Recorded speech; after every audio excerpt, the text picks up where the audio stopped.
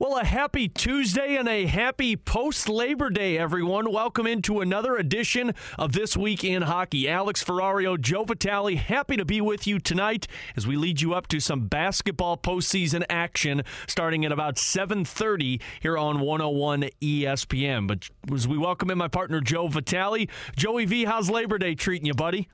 Labor Day was awesome, Alex. We ate a lot of food, a lot of time around the pool. And the best part about Labor Day this year for me particularly was that my kids finally started school the day after. Tuesday, today, they were all at school. You should have seen the line at drop-off this morning. It started at 4 a.m. Parents had headlights on. There was a line about as long as 2 miles. Parents could not wait to drop their kids off. So we were excited to kick them out of the door. I think I kept the car going about 10 miles an hour, and I officially dropped them off. And then my wife and I came home. We caught ourselves a little nap, so that was great. That's fantastic. See, I would imagine, and I don't have kids, but I would imagine this was one of those things where you just warned them in the car, be like, hey, I'm not stopping, just pop out. I'll open the door, and you just run in. That's exactly right. Yeah, you're going. It's going to happen. And what's that? You forgot your lunchbox? Okay, figure it out. Steal someone's lunch. Dad, I don't have my homework. Dad, I don't have my sheet. Dad, I don't have my mask. Steal some from one of your buddies. I'm not going back home. You're getting out. You're going to be on time. I will say, though, we just got home a little bit ago from the first day. These kids, you can tell they've been off school for 6 months. My daughter has no idea what her homework is. My son forgot his water bottle. My youngest boy forgot his mask. We got to buy a whole new mask. So it's going to take a little bit of recalibrating here for a lot of these kids, and a lot of the parents out there know what I'm talking about. 6 months is a long time to be without school, but hopefully we'll get it dialed in here soon. Now, did you have to live through the school at home a little bit there or not? Oh, yeah. So we did that in the spring. And, I'm not doing that anymore. I told the school I'm just not going to do that anymore. So it's either in person or I told my wife we're going to hop in a van and travel out west and do the old Lewis and Clark route and just see the world a little bit. So fortunately for us, our school here in Kirkwood, they've done a tremendous job. St. Peter there in Kirkwood, they're getting it all kind of figured out. They have social distancing. They have cohorts. The teachers have been awesome. The entire staff's been tremendous. And the community's been really supportive of it. So it's amazing for these kids. I'm so happy that everyone's doing it safely, and kids are back. That's fantastic. Well, I got to tell you, Joe, I went to Branson over the weekend with my family because it was my niece's 5th birthday, and all she wanted to do was go to Branson and go to Silver Dollar City. And I got to tell you, man, I haven't been there in like 10 years, and that place has freaking changed. Is Silver Dollar City out? Is it still kind of like a poor man's Vegas out there, or what is it like out there? So it's the rich man's Six Flags, the poor man's Vegas. Basically, that's the perfect way to explain it to you. Like it's still that old school, like. I don't even know how to explain it. It's like the old school area where you can walk around and feel like you're in the olden days, but on top of it, it's like it's a paradise for kids where it's just nonstop people running around shoulder to shoulder. And I got to tell you, I was amazed at how many people were there and what they were doing at the park, and like having the ability to have all of those people there. It was unbelievable. Did you guys get a chance to do any fishing? People love the fishing out there in Branson. We didn't do the fishing, but we took a boat out of Table Rock Lake, and I always tell people I prefer Table Rock Lake over Lake of the Ozarks. You know what? I was watching that show, Ozark. Have you ever seen that show, I Ozark? have. Yeah, I've watched it. So in the first episode, Jason Bateman's talking to the drug dealer, and without giving it away, but he's like, there's more coastline in the Ozarks than there is in California. Is that legit? Anyone ever look that up? I don't think I've ever looked that up, but I wouldn't doubt it. I mean, Ozark has to be like a documentary, right? Well, I'm just saying, like California, that's like a huge state along the coast. There's no way there's more coastline in the Ozarks in the Midwest. But tell you what we did do, though, Joe, which was pretty awesome. We went golfing out at the Ozarks. That was kind of the stipulation of getting my dad and I to go, was allow us to go golf for a couple days. We played at a golf course that was called Buffalo Ridge that had buffaloes all along the golf course. So basically, if you hit a ball the wrong way, you're possibly going to pop a buffalo in the head. You know what? You got to be careful, too, because there was a lady at Yellowstone a few weeks ago. She got attacked by a buffalo. Did you see that? She got charged. Really? Yeah, she got charged. Her and her husband. So they both took off. The mom or the wife fell down, and the husband just kept going. He's definitely sleeping in the doghouse. Luckily, the buffalo just kind of sniffed her, I think, a little bit, and then that Tatanka was on his way. There's no doghouse for him. It's basically like you're in a casket now. Like it's over for you. it was like the time that that one guy and girl were at a ball game, and I think that the guy ducked. You see, remember that the foul ball, and the girl got smoked, and she yelled at him. Oh, there's no going back from that. He went the opposite direction of that foul ball coming in. I loved every single second of that. Plus, that was a perfect way if you ever get into a fight with your significant other, you show her that video and say, look, at least I'm not this bad. Isn't that the truth? God, I miss fans. I miss fans in these buildings, Alex, big time. And you know, you say that, Joe, in watching these Western Conference and Eastern Conference finals between the Islanders and Tampa Bay, which was last night and then 2 nights ago with Dallas and Vegas, doesn't it just feel different to you? Like the initial thought was like, man, I wish we were in the Western Conference final, but then you watch it and you're like, this just doesn't feel like playoffs. Before it felt like playoffs, and now when you're this close to a Stanley Cup, it just feels different. I just know that if we had like 3 rounds left instead of 2, I think you'd start losing people. I think people are getting a little impatient by everything for the reasons you just said. It's just spooky. It's weird. And I'm kind of getting sick of it. But the only thing that's keeping me intrigued, and I think keeping a lot of fans intrigued, is the fact that there's only 4 teams left. And there's obviously 2 teams that are 3 wins away from a cup. So I think if there was one more round, I mean, I think the NHL has done a tremendous job. But listen, those boys have been there a long time. I mean, Vancouver just went home the other day, and the Blues lost to Vancouver. Doesn't that seem like 2 months ago? Yeah, it does. They only played 1 extra round in the Blues, and I feel like they were there an extra month and a half. I mean, I know they had to pause for the political reasons there and everything, but I mean, this thing has just dragged on and on and on, and it sucks watching without fans. I know I'm trying to be positive, and the league's done a great job. I'm so glad they're playing, because the other side of that is that you don't play at all, and I would hate to see that as well. But I just, one thing's very clear to me. I know you probably feel the same way too, Alex. The fans were always an afterthought for me, and I feel bad saying that, but I took them for granted. I just thought, some people that want to watch the game instead of watching it on TV. And I think players, I think people who are fans of any sport, they look at fans in a completely different light right now. They aren't just watching the game; they are the game. They are as part of the game as Alex Pietrangelo is, or they are as part of the game as Craig Berube is. I mean, these fans are so sorely missed in every single sport, and I know when they get back in those buildings, people are going to have an appreciation for them like you cannot believe, and I cannot wait. And I am so excited to see where sports go when fans are allowed back in these buildings. I couldn't agree more with you, Joe. Like, thinking about what it would look like possibly next year with fans back in the stands, I think the players are going to have a newfound appreciation for playing in their home cities and playing in front of fans again, because we've heard players talk about how weird and eerie it is to get out there and skate. And yes, they say they forget about the fact that when they're on the ice that there's fans or there's no fans, but it's an eerie feeling from what I've heard from some of these guys. And honestly, I think the fans are just going to appreciate not being in a bubble. I mean, you saw the comments from a couple of those players that played in the Toronto bubble about what the Edmonton bubble was like. I mean, I think we might have been understating kind of how locked in these players truly are in the Edmonton bubble. They are, and I think that the league has been very cautious, and I think it's a good thing. The league, told a lot of these teams that there would be probably some excursions and golf trips and, trailheads and some hikes to go on as a team. And I think it got the players kind of warmed up to the idea of these bubbles. Now, whether they were just kind of reeling them in or not, I don't know. But since these teams have been there, the league kind of has shut all that down. They really haven't opened it up. The Blues really didn't do anything like that. So is it unfair? Maybe a little bit. But the league, at the end of the day, the priorities are the priorities. And the number one priority was make sure we do not have an outbreak.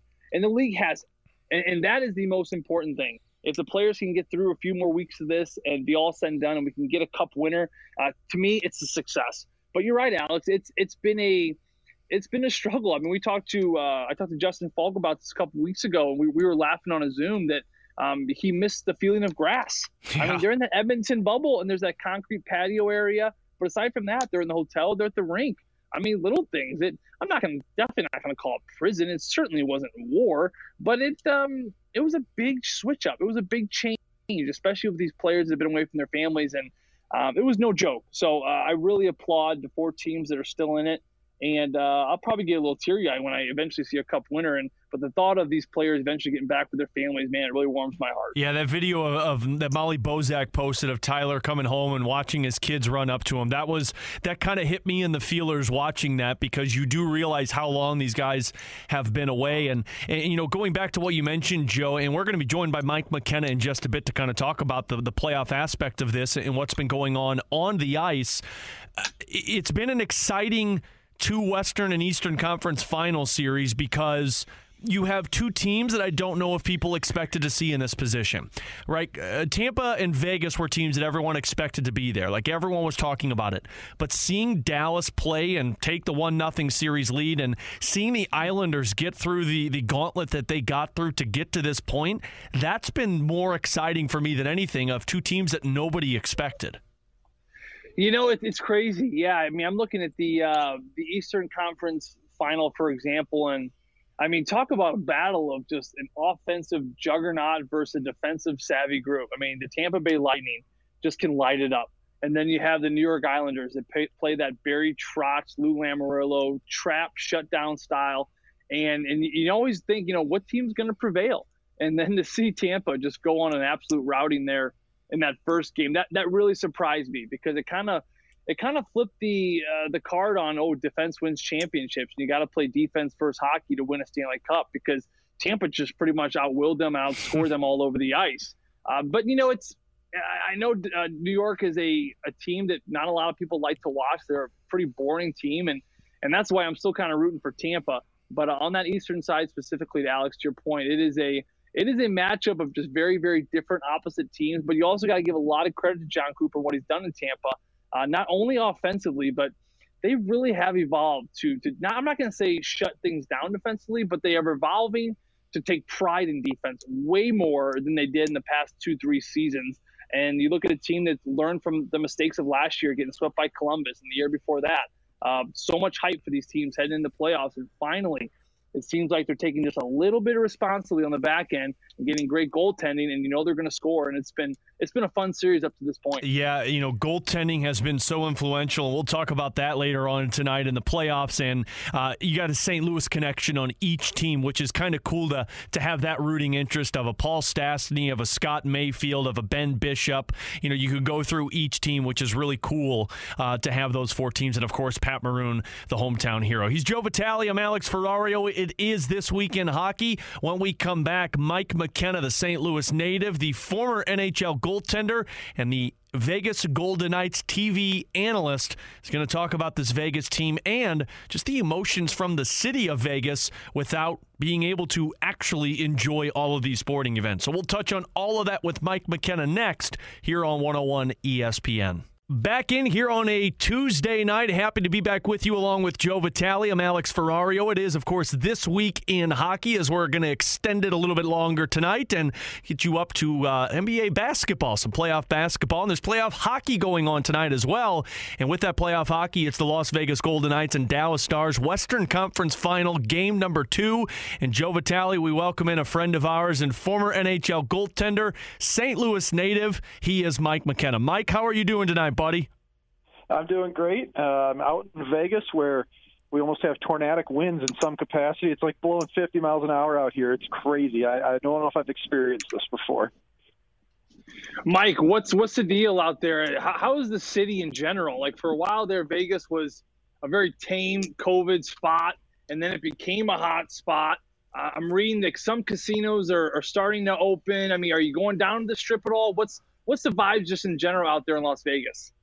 I'm pretty much in a bubble. We've got to be extremely careful to make sure that we're available to do anything in media, especially because we're, on-air personalities. People need to see our face. It's a mixed bag out here. A lot of people are going about their normal everyday business away from the Strip. The more of the industry that doesn't involve the actual tourism sector is pretty normal, kind of similar to how St. Louis is right now. The casinos are just strange. Half of them are open, half of them have restrictions. There's plexiglass everywhere. It's just a complete mixed bag, and it's almost like a ghost town when you go down the Strip. I mean, if you want to come here, it's really inexpensive right now, but it just is.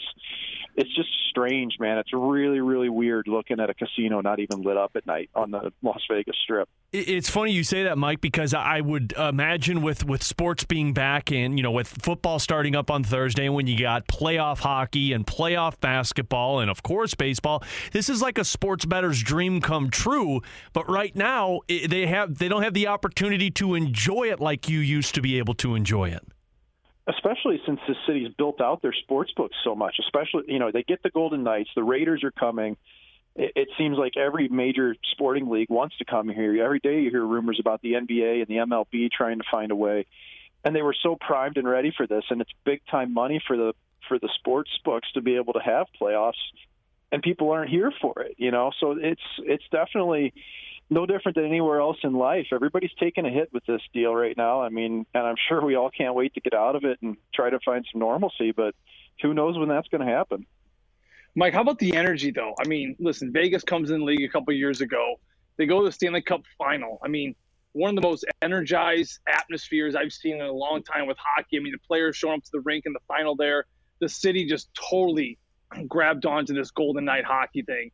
But now throughout this pandemic, is there still the energy? I mean, what has that been like? I mean, can you compare that to 2 years ago when they're in the final? Now looking at it now with probably – a lack of fan or maybe a social distancing get-togethers or watch parties. I mean, is there anything like that going on in that city? Yeah, to a certain extent there is. We're doing a lot of it that we can to create as much content as possible so people can enjoy from home if they want.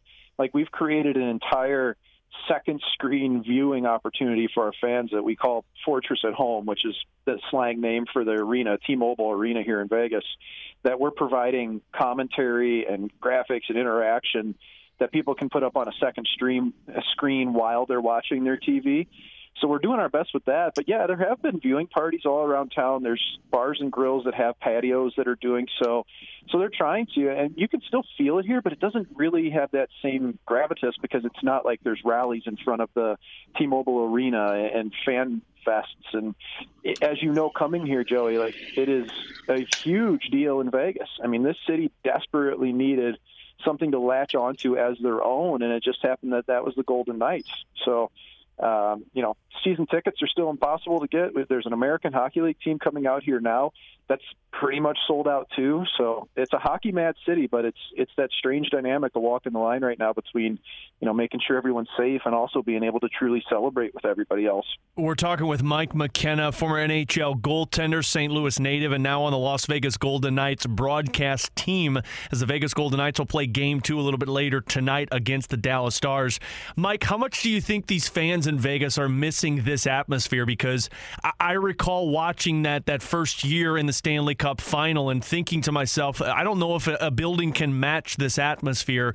And then when I was able to experience it earlier this year, I felt the exact same way. So I would imagine these fans are dying right now for some type of excitement in terms of live action. Oh, absolutely. I mean, you see that everywhere in the league, but for the reasons I spoke about just a bit ago, it's so ingrained in people's everyday lives in Vegas now to know when the Knights are playing. Like, it's just everybody out here is all in on it.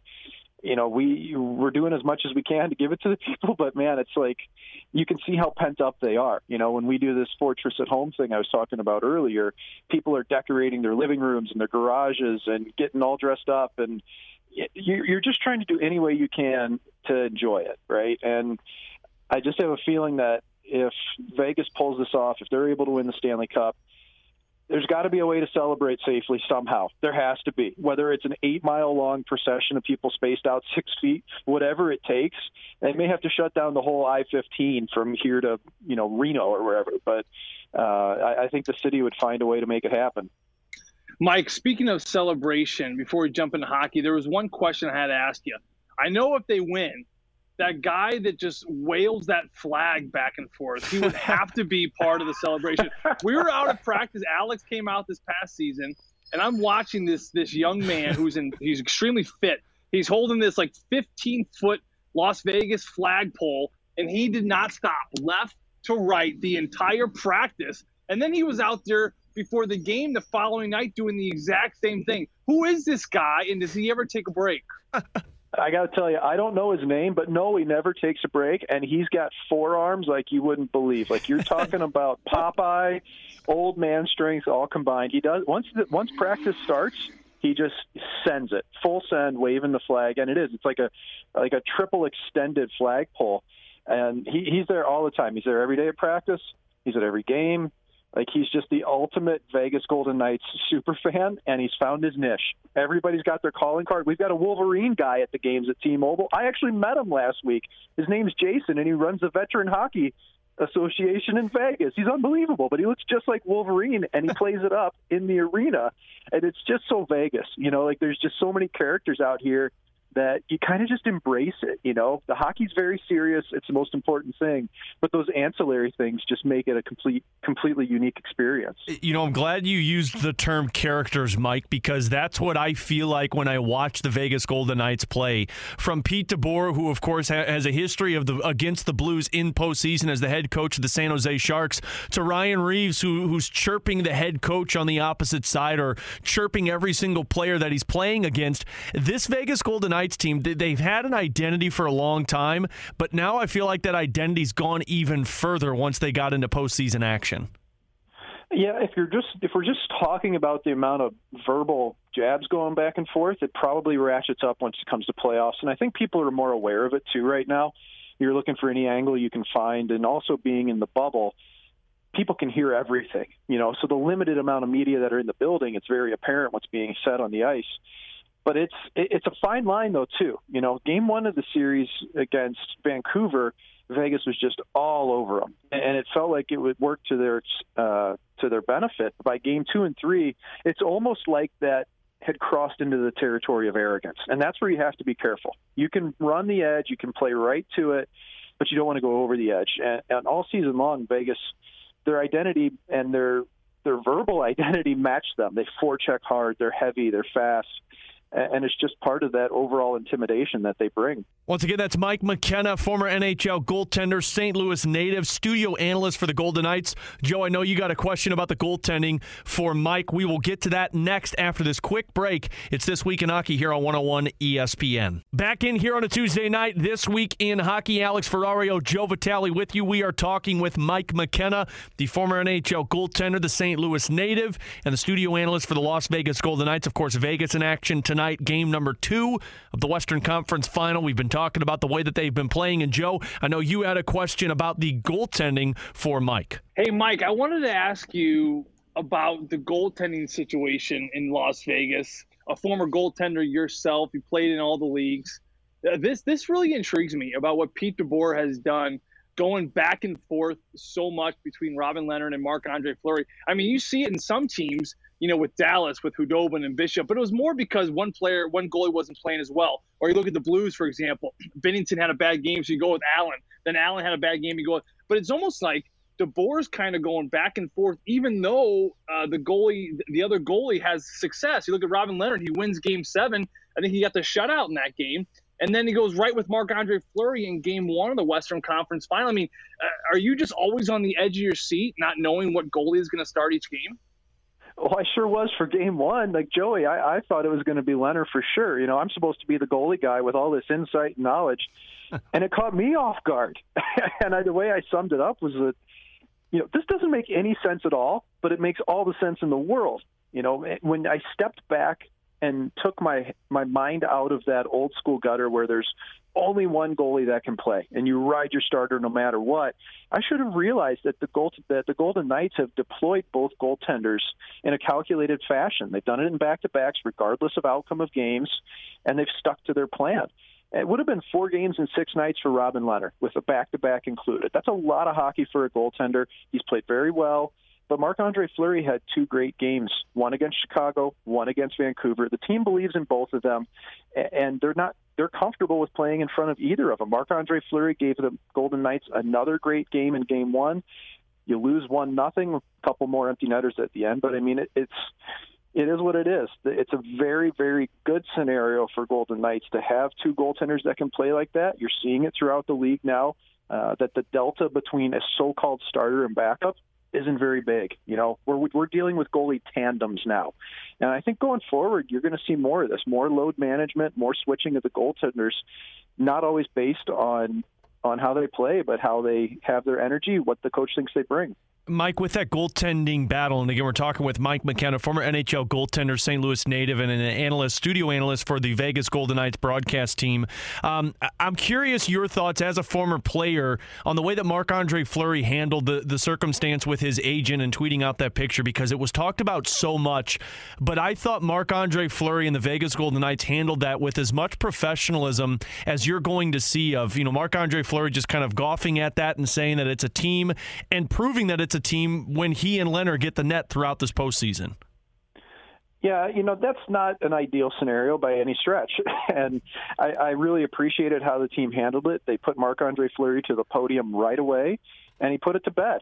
There wasn't any more of it after that. Now, of course, it's going to be perpetuated on. That's the nature of things nowadays. Things aren't forgotten within the media, but within the team, within the locker room, and Joey, you know this firsthand being in one, if there's ever anything that upsets the apple cart, it gets taken care of right away, especially on a team as close as the Golden Knights are on such a mission to win a cup.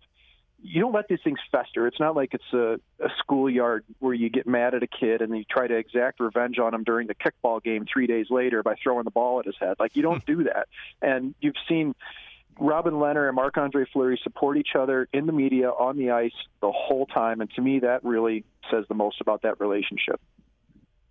Mike, when these playoffs started, I was thinking, I think it's going to be a Boston St. Louis type of team, a team that's gone the distance, that has the maturity to get there. I was proven wrong right away, obviously, but then I kind of leaned on, maybe it's going to be a younger team, a team that's used to playing Nintendo in the hotel rooms and eating out every night. Maybe those are the type of teams, But then, so looking at Las Vegas, who's had a tremendous amount of success. Well, here we are in the Western Conference Final. Even though they're down by one game, they still have a great shot at getting to the final. What is it about this Vegas team? Like, now looking at it, all these weeks later from the start date, why has Las Vegas had so much success in this bubble format? I think it kind of goes to what your initial inclination was. Vegas is a pretty experienced team. Even though it's a young team in terms of actually being in the National League, there's plenty of experience. There's not that many young players or players on entry-level contracts for Vegas, and they play really, really heavy. They play fast. That's kind of the common denominator that you find. Even when you said St. Louis and Boston, both heavy teams. Well, look who's left right now.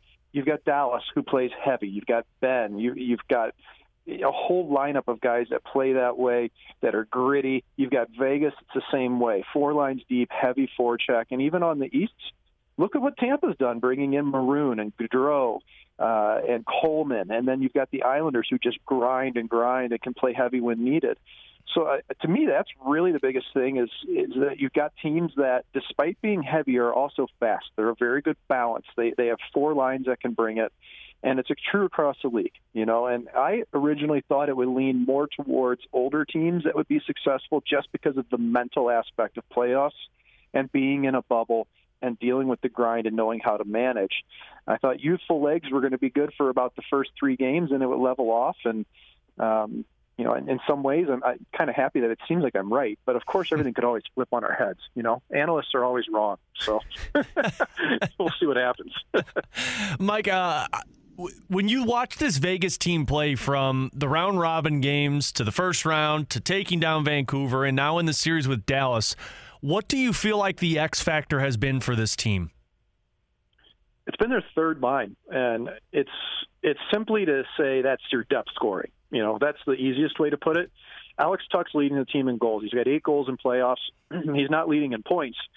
But what's been able to happen between him and another player in the team named Nick Waugh, who's a rookie in the league, who's coming off a Calder Cup championship season in the American Hockey League the previous year, they have great chemistry. They have great vision on the ice. Tuch lost 10 pounds over the break, and I think he found 10 miles an hour on the ice. This guy is an absolute Clydesdale down the right side. He can fly, and he's playing with a lot of confidence going to the net. And during the regular season, that was a black hole for the Golden Knights. They had no depth of scoring on the third line. It wasn't clicking all season long. And they've had to shuffle the lines the last couple games. Paul Stastny, St. Louis native, has actually been playing with Waugh and Tuch. But I look at that increase in the depth scoring really is what's been defined Vegas so far in the bubble. Mike, Alex and I were talking last week on our show about, we went through every team that was still left. I would love to see X win for this reason, and I would hate to see him for this reason. I'd love to see the Islanders win for this reason. I would hate to see the Islanders win for this. We kind of went through every team, just like a fun little game. For you, looking at this Vegas team, if you had to pinpoint it to one thing, I think, like, for example, last week I said, I would love to see Vegas win for Paul Stastny. I grew up with Paul here in St. Louis.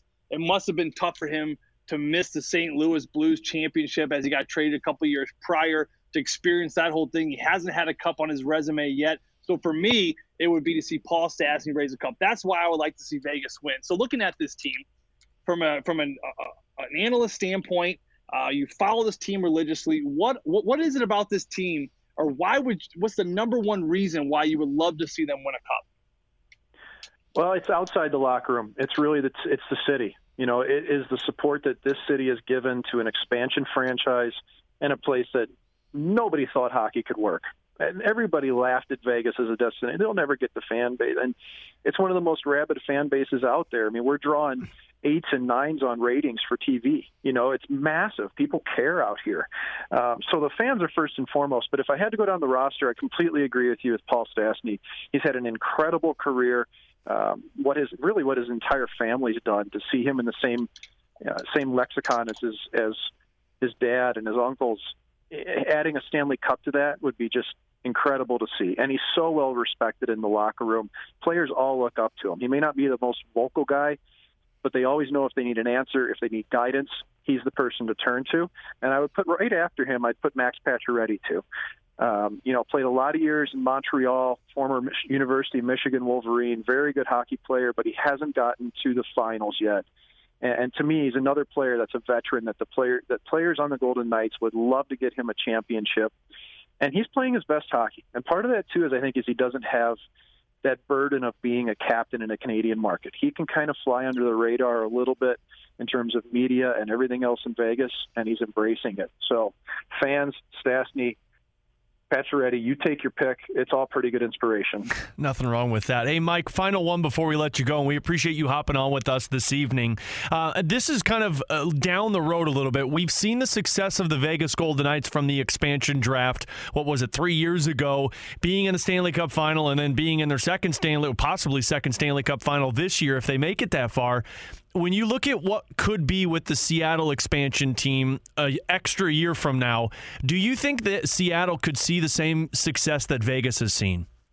There's always a chance of it. Now, Vegas did really, really well in the expansion draft and the time leading up to it, managing draft picks and making trades with other teams that were looking to protect players in some instances. And honestly, I think Vegas leveraged it to an extent we may never see again. It was a masterful job. But anytime you get a team full of guys who are considered misfits like they were in Vegas, or basically players that have something to prove, you're not going to get a $10 million superstar in an expansion draft unless something crazy happens. You're going to get a lot of guys who have something to prove, that are hungry to do so. And if you can get the right coach, and if you can get the right ownership and the right buy-in, and everybody's on the same page, with the parity in the NHL today, I think anything's possible. I would never discount success happening like that. But in that same breath, I think that the way Vegas handled that expansion draft was just absolutely masterful, and it'd be tough to replicate. And especially when you see the talent still in the NHL. But from the way, I agree with you, Mike, the way that the Vegas Golden Knights used that draft in acquiring those trades and flipping them for pieces to help them make this run, it was just a masterful job that I don't know if you'll ever see another team have the ability to do. Mike McKenna, it's always great to catch up, buddy. We love getting the chance to talk with you here on This Week in Hockey. Thanks for taking some time out tonight. Enjoy game number 2, and hopefully we'll be talking with you with the Stanley Cup to talk about. That sounds good. And next time we'll work in a little bit of food talk, St. Louis, I think. Joey and I are always up for that. How's that sound? You know what? Hey, we should have done that. Alex, let's have him on again next week or the week after. Let's just talk straight pizza.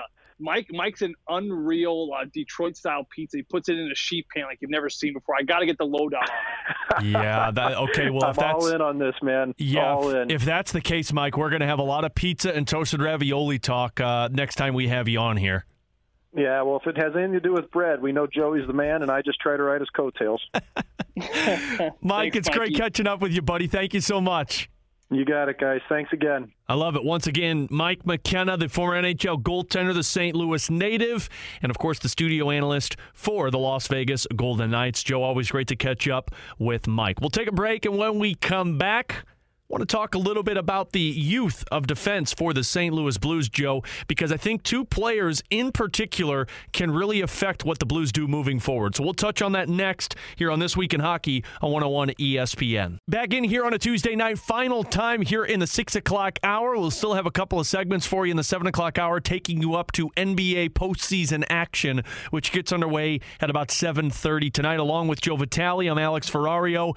And Joe, I wanted to talk a little bit about the future for this Blues team, and we spent last week talking about Alex Pietrangelo and what can happen in that circumstance, and I know that's a very talked about topic, and it will be until the decision is made. But you look at what potentially could be for the Blues beyond Alex Pietrangelo, and there's a couple of players right now that have some high expectations in this Blues depth system. When you talk about Scott Perunovich, the player from college, the Hobey Baker Award winner, and then when you talk about Niko Mikkola, and for both of those players, you had two left-handed shots, which really is the future of what the St. Louis Blues defensive core could look like when you talk about a Parayko, when you talk about potentially an Alex Pietrangelo. I mean, you could be talking about 4 of 6 defensemen that are going to be here for the next 5 to 6 years. You know, it's interesting. You know, I'm throwing Jake Wallman in there as well, who had a tremendous camp this past season. Actually, this past July, when they eventually came back to camp, he was one of the young players that Craig Berube was really impressed with. Jake Wallman seems to be taking that step. He spent a lot of time in the minors, and to me, Alex, he seems like a player that is tired of playing in the minors, and we've all seen players kind of go through that. I'm not going back down in the minors. I'm here to stay kind of mindset. And I think Jake Wallman's kind of up there as well. So I'm just going to throw him in the mix as well. But the two defensemen you were just talking about, you know, two opposite ends of the spectrum. You know, with Perunovich, you got the Hobey Baker winner for the best college player in the National League, the whole nation of the season of his time at University of Minnesota Duluth. Very similar player in similar school to what Justin Falk did. A shorter guy, pretty stocky. He's a physical kid. He's a feisty kid, but he can run that power play. You know, think more of Vince Dunn. Can he evolve to be a Torrey Krug in 2 to 3 years? Is he ready to make the step of Cale Makar? I'm not going to put him in the same category as Cale Makar or Quinn Hughes by any stretch of the imagination, because that would just be unfair to the poor kid. But is he a player within 2 to 3 years that could kind of creep up to be a Quinn Hughes-ish type of player? Possibly. And then you got Niko Mikkola on the other end. Talk about other ends of the spectrum. A very big, tall, strong kid, still growing into his body. You know, Alex, you were covering this team for a long time. You remember when Colton Parayko came into this league? He kind of looked a lot like Mikkola. Yeah. Colton Parayko is still maturing. He's still getting stronger, as scary as that sounds. And Mikkola is about 4 to 5 years behind that development. He's got some growth. And he's got some coordination to kind of figure out his body, because he's so long and kind of dangly all over the place. We had a great discussion with him, not with him, but about him with Bill Armstrong, who is the assistant GM here in St. Louis. And he was just so high on this kid. 2 years ago when he started to kind of come into the league, he called him a dog on a bone, meaning he is just a relentless hound dog in the corner. He is so aggressive, and he will be so aggressive. He actually skate himself out of position sometimes. But for a coach, that's a coach's dream, because you can learn how to reel that in. The problem for a coach is the opposite. If you got a smart player, a cautious player, an observant player, how do you get them to play more aggressive? That's a lot harder to teach than the other way around. So for Mikkola, he's a very aggressive kid. He's a strong kid. He likes to play on that edge. But for him, it's really about kind of reeling in a little bit, being a good body position, and not necessarily going out of the way to make a huge hit, but sometimes just popping the hips and keeping yourself in a good spot. And that's just maturity. That's going to take time. Will it take 3 years? Will it take 1 year? Will it take 7 years? I mean, that is just what we see in the league. It's hard to determine. Nathan MacKinnon, it took him about 4 to 5 years before he became a superstar. Colorado was patient with him. They were starting to lose patience with him, but he finally kind of figured it out.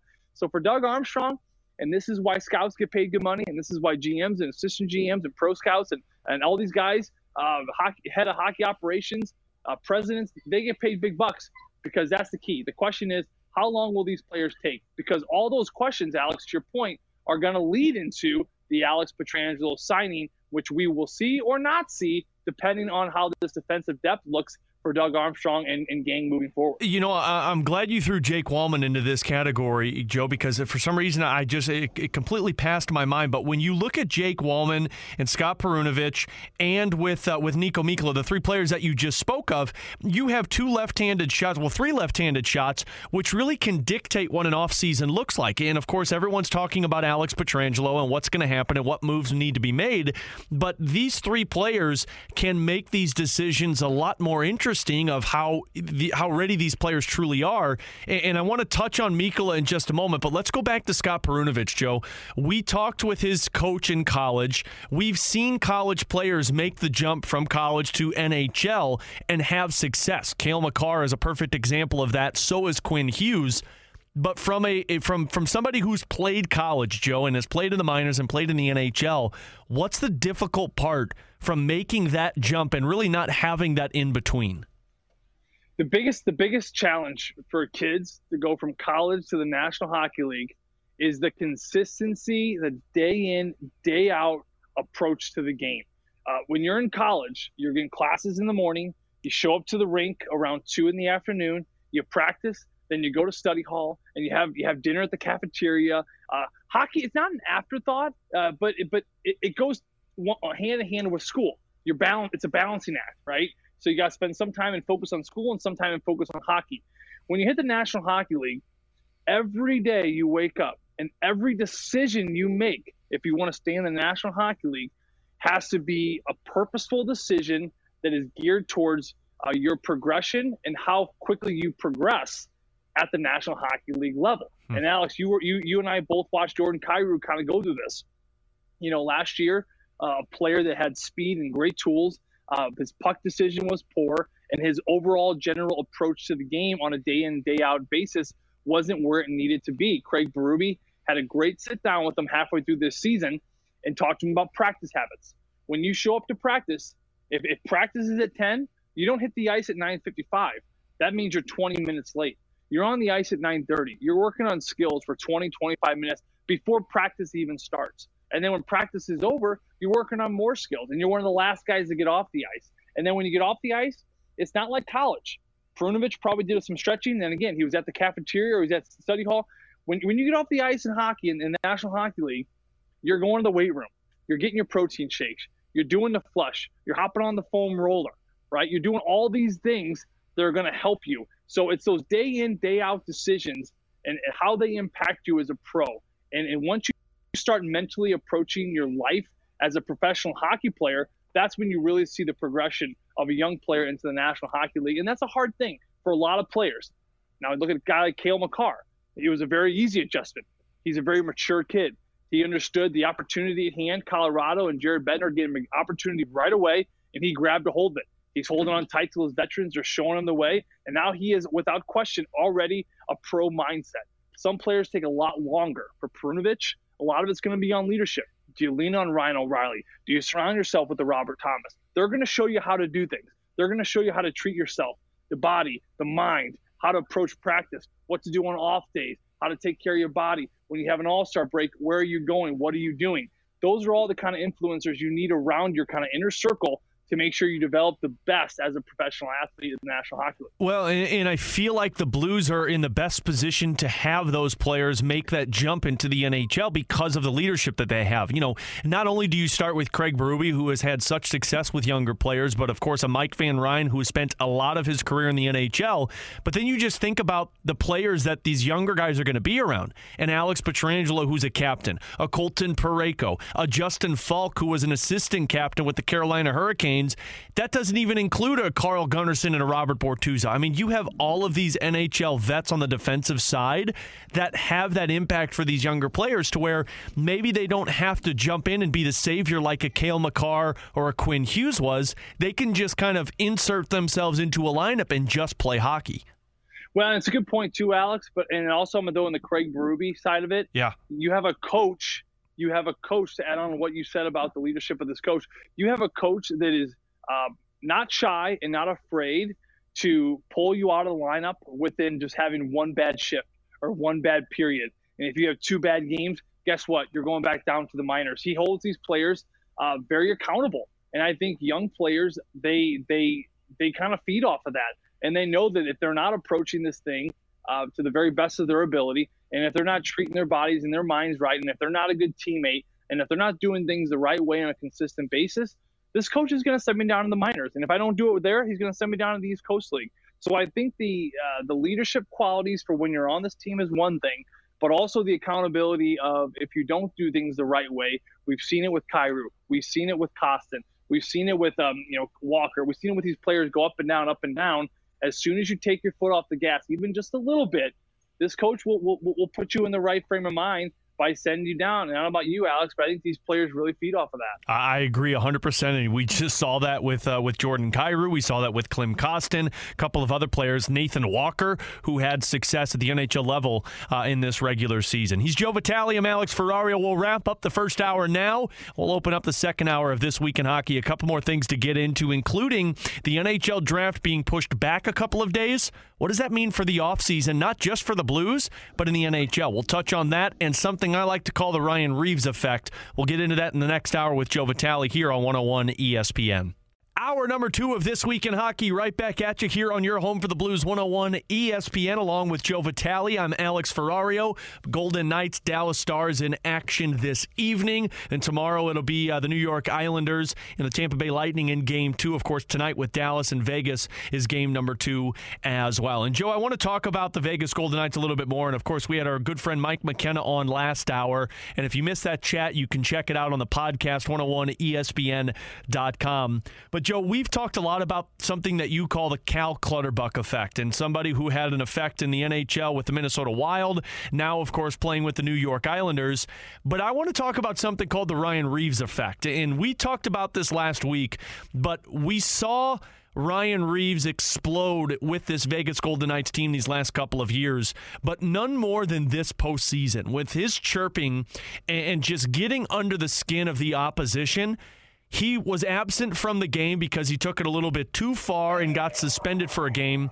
But his suspension led to a 1-0 Dallas lead in Game 1 of the Western Conference Final. Without Ryan Reeves in the lineup, it feels like Vegas is a different team. Am I incorrect with that? No, for sure not. I mean, look, he's a huge personality. He's a spark plug. He's not a fighter. He's not just a hitter. He's not going to grind you down on the fourth line. He's a player that is as much of a factor in the game when he's on the bench as he is when he's on the ice. And that's extremely rare. It's extremely rare to have a player that makes an impact on the bench as much as Ryan Reeves does. Pat Maroon did it last year for the Blues. You know, when he's on the ice, he's a factor. When he's on the bench, he is under the skin of the team. He's under the skin of the coaches. We saw the Winnipeg dialogue and drama. I mean, then we went to the Boston Bruins. And however you can grab an edge on these teams, Ryan Reeves, Pat Maroon, those type of players, Cal Clutterbuck, it seems like every team that's still left in these last 4, Jamie Benn for Dallas, they all have at least one. These personalities are important. And I always go back to this. Tampa Bay knew they didn't have that personality. They did not have that grinded out player that is just fearless as far as talking to the other team's bench, doesn't care what anyone thinks of him. They missed that last year, and they got swept by Columbus, probably the biggest upset. They go out and they grab Pat Maroon. We miss Pat Maroon this year. We would love to have a Ryan Reeves on the team because we just missed, I think, a lot of that personality, a lot of that energy. So the Ryan Reeves effect, absolutely, Alex. I mean, absolutely. And not to mention, as you know, there are not many players in this league that can fight and play the game of hockey. You know, 10 years ago, you had the Jody Shelleys, right? You had the Eric Goddards. You had all these absolute monsters that were there just to fight. But now you're looking at a very small group. You know, aside from Cassie and Reeves, there's not many of those players left because these coaches, they can't just have a fighter out there. They got to have a guy that plays hockey. Yeah, well, they do, and that's the part that I think gets me is you see a different team when Ryan Reaves is on the ice because the opposition wants to play a different style of game. And watching Game 1 of that Western Conference Final, Joe, without Ryan Reaves on the ice, you lost a player who has that effect, that intimidation factor, but you also lost a player that gives you identity, and it reminded me a lot of the Blues last year. Without an Oscar Sundqvist or without an Ivan Barbashev, your fourth line was irrelevant. And when that was irrelevant, that puts more onus on the top couple of players, which then, again, wears down players, as we saw this year in the postseason for the Blues. It's a trickle-down effect. So with Ryan Reaves on the ice, and we talk so much about Cal Clutterbuck and how he does the little things on the ice, Ryan Reaves does the little things, but Ryan Reaves is one of those players that's the identity factor on the ice for the Vegas Golden Knights, which, again, creates more opportunity for players in front of them. Well, and it's going to create space for players around him, like you just said. And for fans out there, what does that mean? Like, what do you mean Ryan Reaves creates space for Alex Tuch? Well, to break it down, if I'm playing for the Dallas Stars and I go into Game 1 and I see the fourth line and Reaves isn't on that lineup sheet because of his suspension, I'm already, as a player on the Dallas Stars, excited about the game because I don't need to worry about that animal on the other side. What's that Slapshot movie where Ugo Torp? Yeah, no, he got suspended. Remember Ugo Torp? Oh no, the monster. He's not in the game now. He's suspended. All of a sudden, everyone started cheering in the locker room, like, thank God we don't have to deal with that guy. So Alex Tuch, when he's out there with Ryan Reaves, even though they're not on the same line, if you're defending against Alex Tuch, and Ryan Reaves is on the bench, if you go to hit him and you give him a whack and you give him a cross check and you play hard on him because that's your job, right? If you're Klingberg and you're popping the hips of Tuch and you give him an extra shot, as soon as you skate back to that bench, Ryan Reaves is going to have your number. And he's going to say, Klingberg, I'm coming for you. Next time you step on the ice, my coach has put me out there. I'm coming. I'm all over you.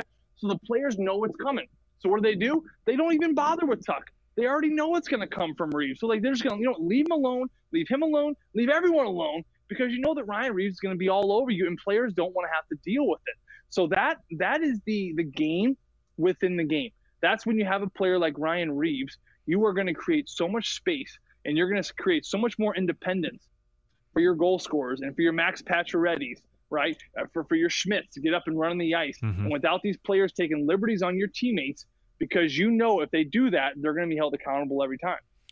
What did you make of Ryan Reaves with his chirping of Travis Green? I don't know if we got the chance to talk about this last week, and I know a lot of people were talking about it. I had the conversation, of course, with Jamie Rivers, and he said he doesn't really like that from certain players, and we've seen other guys do this before, but Ryan Reaves is just a different type of breed, and of course, both sides are to blame because both sides are going back and forth with each other. But from an NHLer's perspective, Joe, what are your thoughts?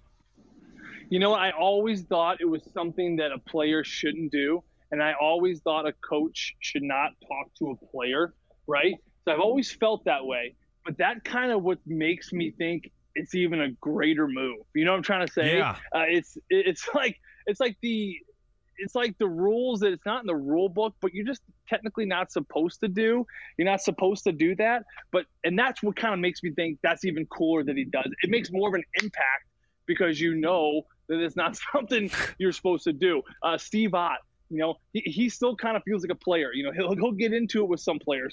Pat Maroon, he'll chirp the Winnipeg coach. I mean, some players still do it, and it makes an impact, right? Because if you're on the Vancouver Canucks team and Ryan Reaves starts coming after your coach, it's like slapping your mom in the face in front of all her kids, and the husband's got to watch it all happen. These players are like, boy, this is embarrassing for my coach. And then they're kind of like called upon, like, do I back my coach up? How do I back my coach up? How do I show him that I got his back?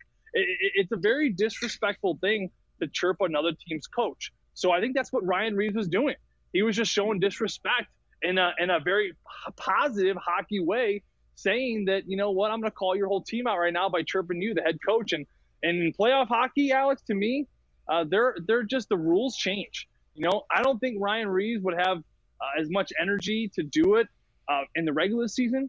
But I'm telling you right now, when you're in the second round, like they were against Vancouver, and that was a tight series, you're looking for any edge you can. And I think as you get closer to the cup, all bets off the table. I mean, assuming it's not a racial slur or you're not calling out someone's mom, pretty much I think everything's on the table. Well, and I would imagine, and I would bet too, that if you ask anybody on that Vegas Golden Knights bench, when Reeves does that, that kind of puts another energy into other players, right? Like, it's the same thing that Pat Maroon did for the Blues against the Boston Bruins last year, where it was, you skate by the bench and you say, you guys are effed. If I'm a player and I see Reeves going after Travis Green and Travis Green is biting into that, that's going to put new energy into me off of that bench.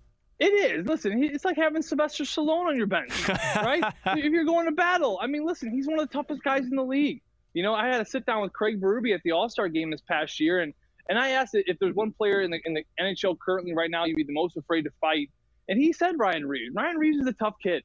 He's a tough fighter. He's a hard hitter. He's a huge personality. He's a feared player, plain and simple. He is very feared, and we as St. Louis Blues fans remember it when he was here. He was a feared guy.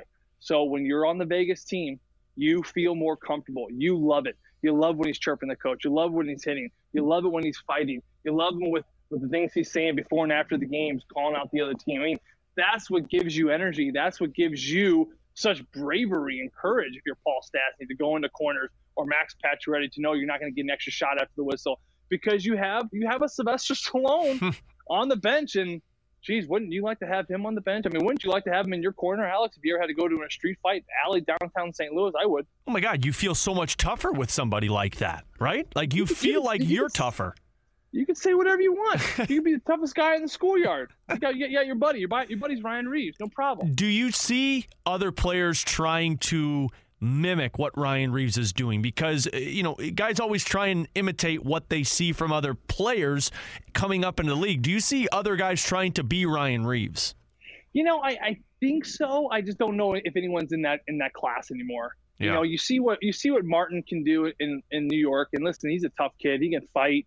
I just don't know if he's got the personality and that kind of swagger. Pat Maroon can certainly do it. Now, Pat Maroon's not going to get up on the ice like Reeves can. He's probably not going to get the ice time that Ryan Reeves. He's not going to start periods like Ryan Reeves. He's definitely got the personality, but I don't know if he can keep up hockey-wise. You have Antoine Roussel, who's got the energy, who's got the bite, who's got the chirping mechanisms, but then he can't play quite as well. So I just think that Ryan Reeves is such a combination, a perfect lock of having enough skill where he can play, and he can play at a high tempo, and he can play the identity that Pete DeBoer and then the Las Vegas Golden Knights need. So you need to have that, but also you're tough, you can fight, you can be physical, and you have the personality to just run your mouth nonstop. I mean, he is a sure bet. I mean, any team would absolutely adore having him. And I mean, look what the Blues gave up when they got rid of him there. With the first rounder included. So, I mean, it just goes to show you how valued Pittsburgh saw them, and now how valued Vegas did. And you need a player like that to go deep, I think. Couldn't agree more. He's Joe Vitale. I'm Alex Ferrario. We'll take a break. We'll come back and wrap things up this week in hockey tonight here on 101 ESPN. Final time tonight here on 101 ESPN. Of course, it's This Week in Hockey. Alex Ferrario, Joe Vitale, every Tuesday night with you here throughout the offseason into the next season for the Blues and for the NHL, which right now is still kind of up in the air of when things would start. But, Joe, we saw something today come out from Elliot Friedman and from Pierre LeBrun, both reporting that the NHL draft is going to shift back a couple of days. I believe the 5th and 6th of October is when the draft is now expected, and free agency is going to be officially started on October 9th. So let's just start with the draft, because now you figure you're going to see the end of the NHL postseason, probably that first week of October, going right into the draft.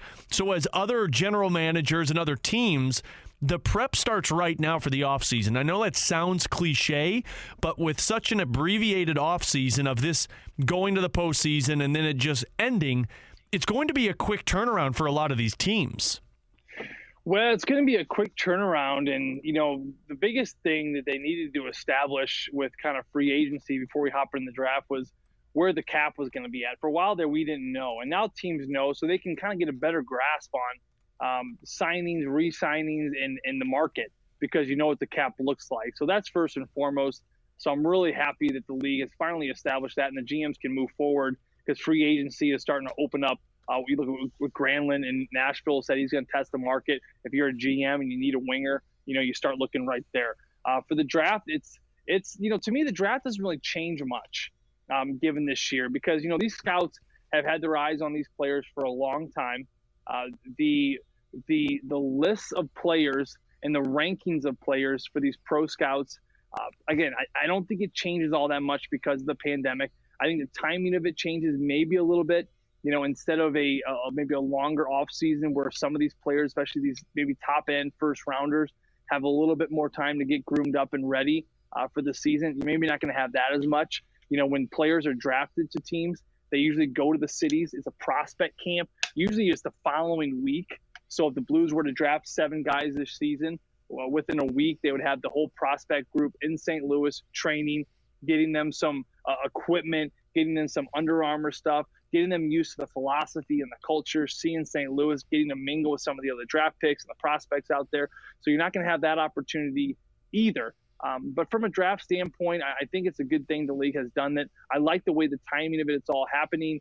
And, we'll see. I mean, will we do I feel doubtful that a December 1 start date can happen? I mean, given the timeline with the draft and free agency, it's still a possibility. I mean, you're still looking at a month and a half before a possible season. Do I think it's still going to start December 1? No, I think it's going to be pushed back to January. That's more realistic. But the draft and the free agency open up when they do does not hinder this tentative plan to start things up on December 1. What do you think the prospects' thoughts are going to be in a draft? Because, of course, it's going to get back to some type of normal sooner or later in the NHL where you get back to a normal season of October playing until June when the Stanley Cup is awarded. But I would imagine going into this NHL draft, prospects are going to look at it a little different, right? Because they don't know if there's going to be college hockey. You don't know what the AHL is going to look like. Heck, you don't even know what the roster size for the NHL is going to look like. So some of these prospects could be drafted and say, okay, but what's the plan going to look like for me? It's weird because you're right.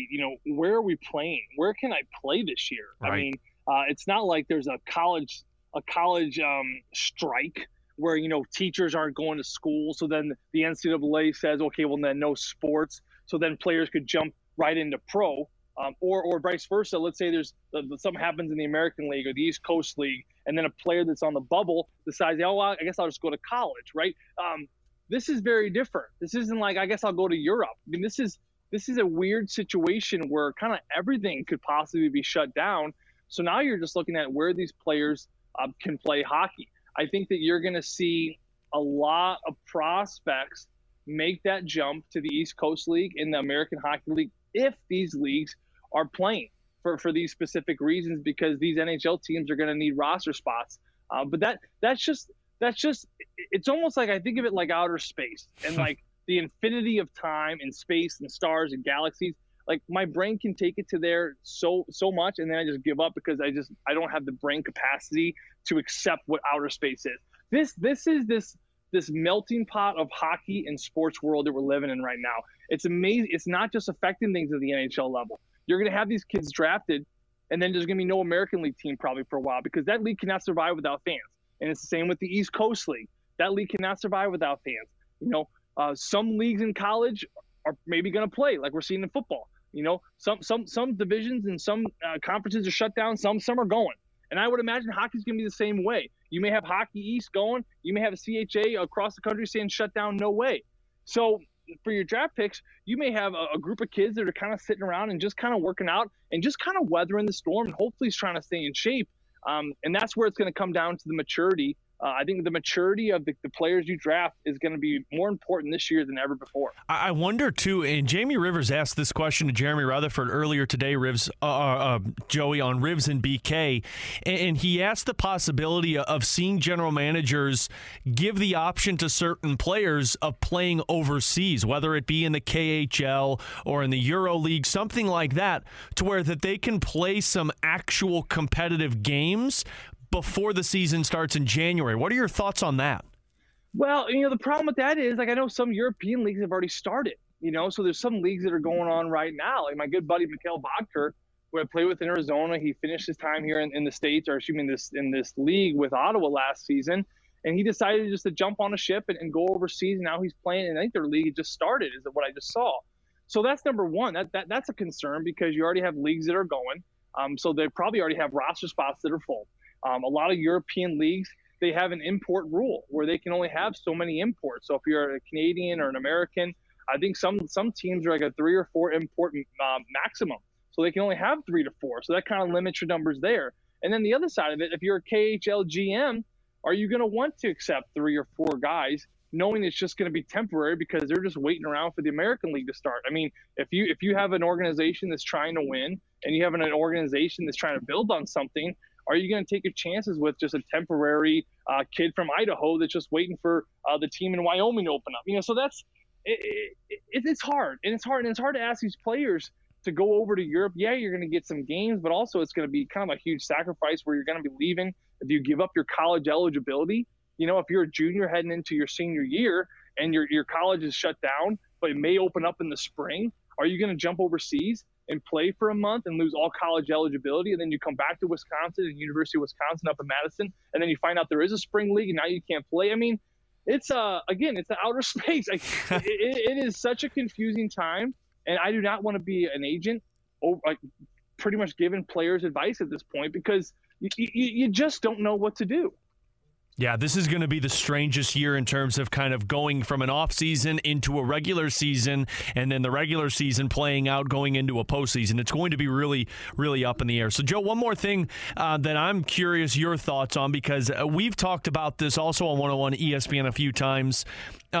With this draft being pushed back and free agency being officially set for October 9th, that to me puts a target date for Doug Armstrong with Alex Pietrangelo. That puts a target date for these two teams to focus on trying to get a deal done before that, because once you hit October 9th, I think it becomes tremendously difficult to get the captain re-signed in St. Louis, because at that point, other teams can call him and his agent and say, hey, look, I know you want St. Louis, but this is what we have to offer. And we had a former general manager on Rivs and BK to talk a little bit about that aspect, and said when you're a free agent and you have other people courting you, it turns the team that you wanted to re-sign with into like an X, where you just don't want to talk with them anymore. So from now until October 9th, which is essentially a month, I feel like it is going to be it's going to be the most important to get Pietrangelo re-signed, because when free agency hits, it changes. I don't know if it's going to be you need to have them signed by October 9, but for me, Alex, the most important thing you need to do is you got to have the room to sign them. Like what Doug did last week. You created $4.5 million of room. Okay, you got a little bit more work to do. Assuming that you're going to sign Vince Dunn, that's with Pietrangelo and Vince Dunn, you're looking at about $10 million. You can estimate somewhere in the range there. Vince Dunn being an RFA, he's probably going to make around 2 to 3. And then you got Pietrangelo around that 8 mark. So I'm just going to say you got $10 million to sign. And right now you only have $6 million of wiggle room. Now, I think before October 9, you got to figure out a way to get $10 million of room. That to me is going to show Alex Pietrangelo that this team is in dire need of trying to sign you. And the desperation is there. The urgency is there. We want you. And to show you that we have created this number of room for you should show that.